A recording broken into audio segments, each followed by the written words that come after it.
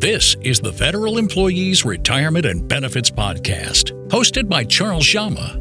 Charles is the founder and CEO of CD Financial. He has been helping federal employees with their retirement planning for nearly 15 years. Charles has been published by Kiplinger and is an award-winning contributing author on fedsmith.com. This podcast was created to help federal employees navigate their benefits to and through retirement. Now it's time for the Federal Employees Retirement and Benefits Podcast with Charles Jama. Don't die young. In part 4, let's talk about what you're eating and what you're drinking. I think it's so important. What is your fuel that you take in? Now, I'll tell you, I'm not sure when this happened, but probably about 15 years ago or longer, we made it to the West Coast. I got in the habit of drinking 2 glasses of lemon water every morning.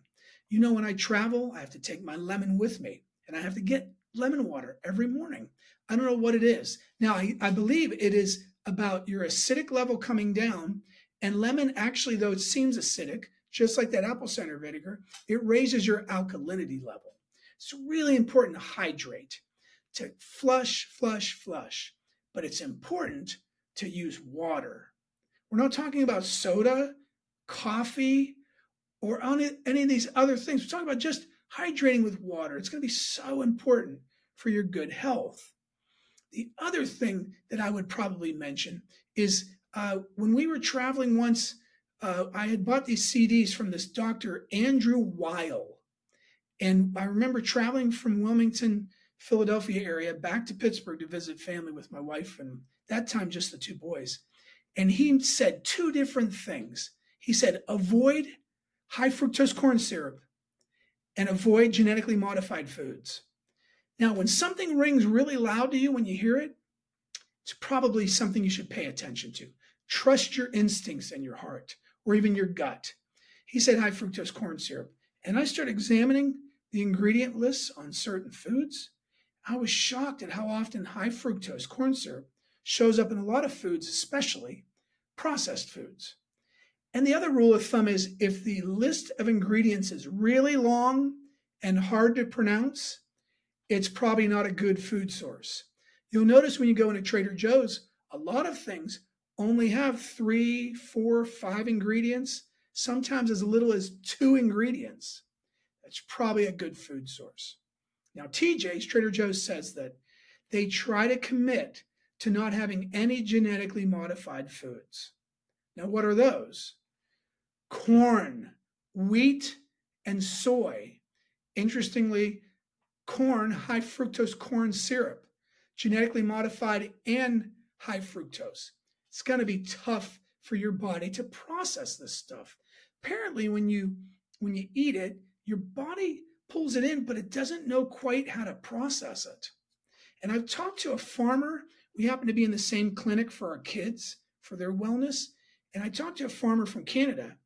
And I said, do you grow wheat? He goes, yeah. And I said, do you use genetically modified wheat? He goes, yeah. And I go, how's that? He goes, we don't have to do anything with it. We plant it. We don't even have to water it. Whenever the rain comes, it comes. He says, with regular wheat, it's a lot more challenging to raise. Well, I'm wondering if that wheat doesn't need any water when we eat it, how is it reacting to our cells? I truly believe that there's a lot of histamines or inflammation on the cell level that is caused by genetically modified foods and high fructose corn syrup. Now, you can support it with any data you want, one argument or the other, but I'm going with my gut here, folks. And I really think if you want to improve your health, look at what you're taking in. At Costco, I buy organic chicken. I buy wild-caught fish. I buy free-range beef because those animals can eat the grass that has the omega-3, like the chicken eggs, and that's one of the only ways we get omega-3. Or when you buy salmon, if it's not farm-raised, but it's wild salmon, they eat the organisms that have omega-3 in it. And you're just going to be much healthier. If you look at salmon, farm raised and wild caught, the color difference is much deeper in the wild caught. Farmers markets, those are a fantastic place to get your produce. Here on the West Coast in California, we have 2 growing seasons. Yeah, it shuts down for about 8 weeks between mid-November to mid-January. Otherwise, we have a really good place where we can get a continuous revolving source of foods. And they don't always pay for the certification of organic, but if you ask the farmer, they'll tell you, look, we're not using any genetically modified seed here, and we're not using any sprays here. This is organic crops. And I trust them. And go with your gut again.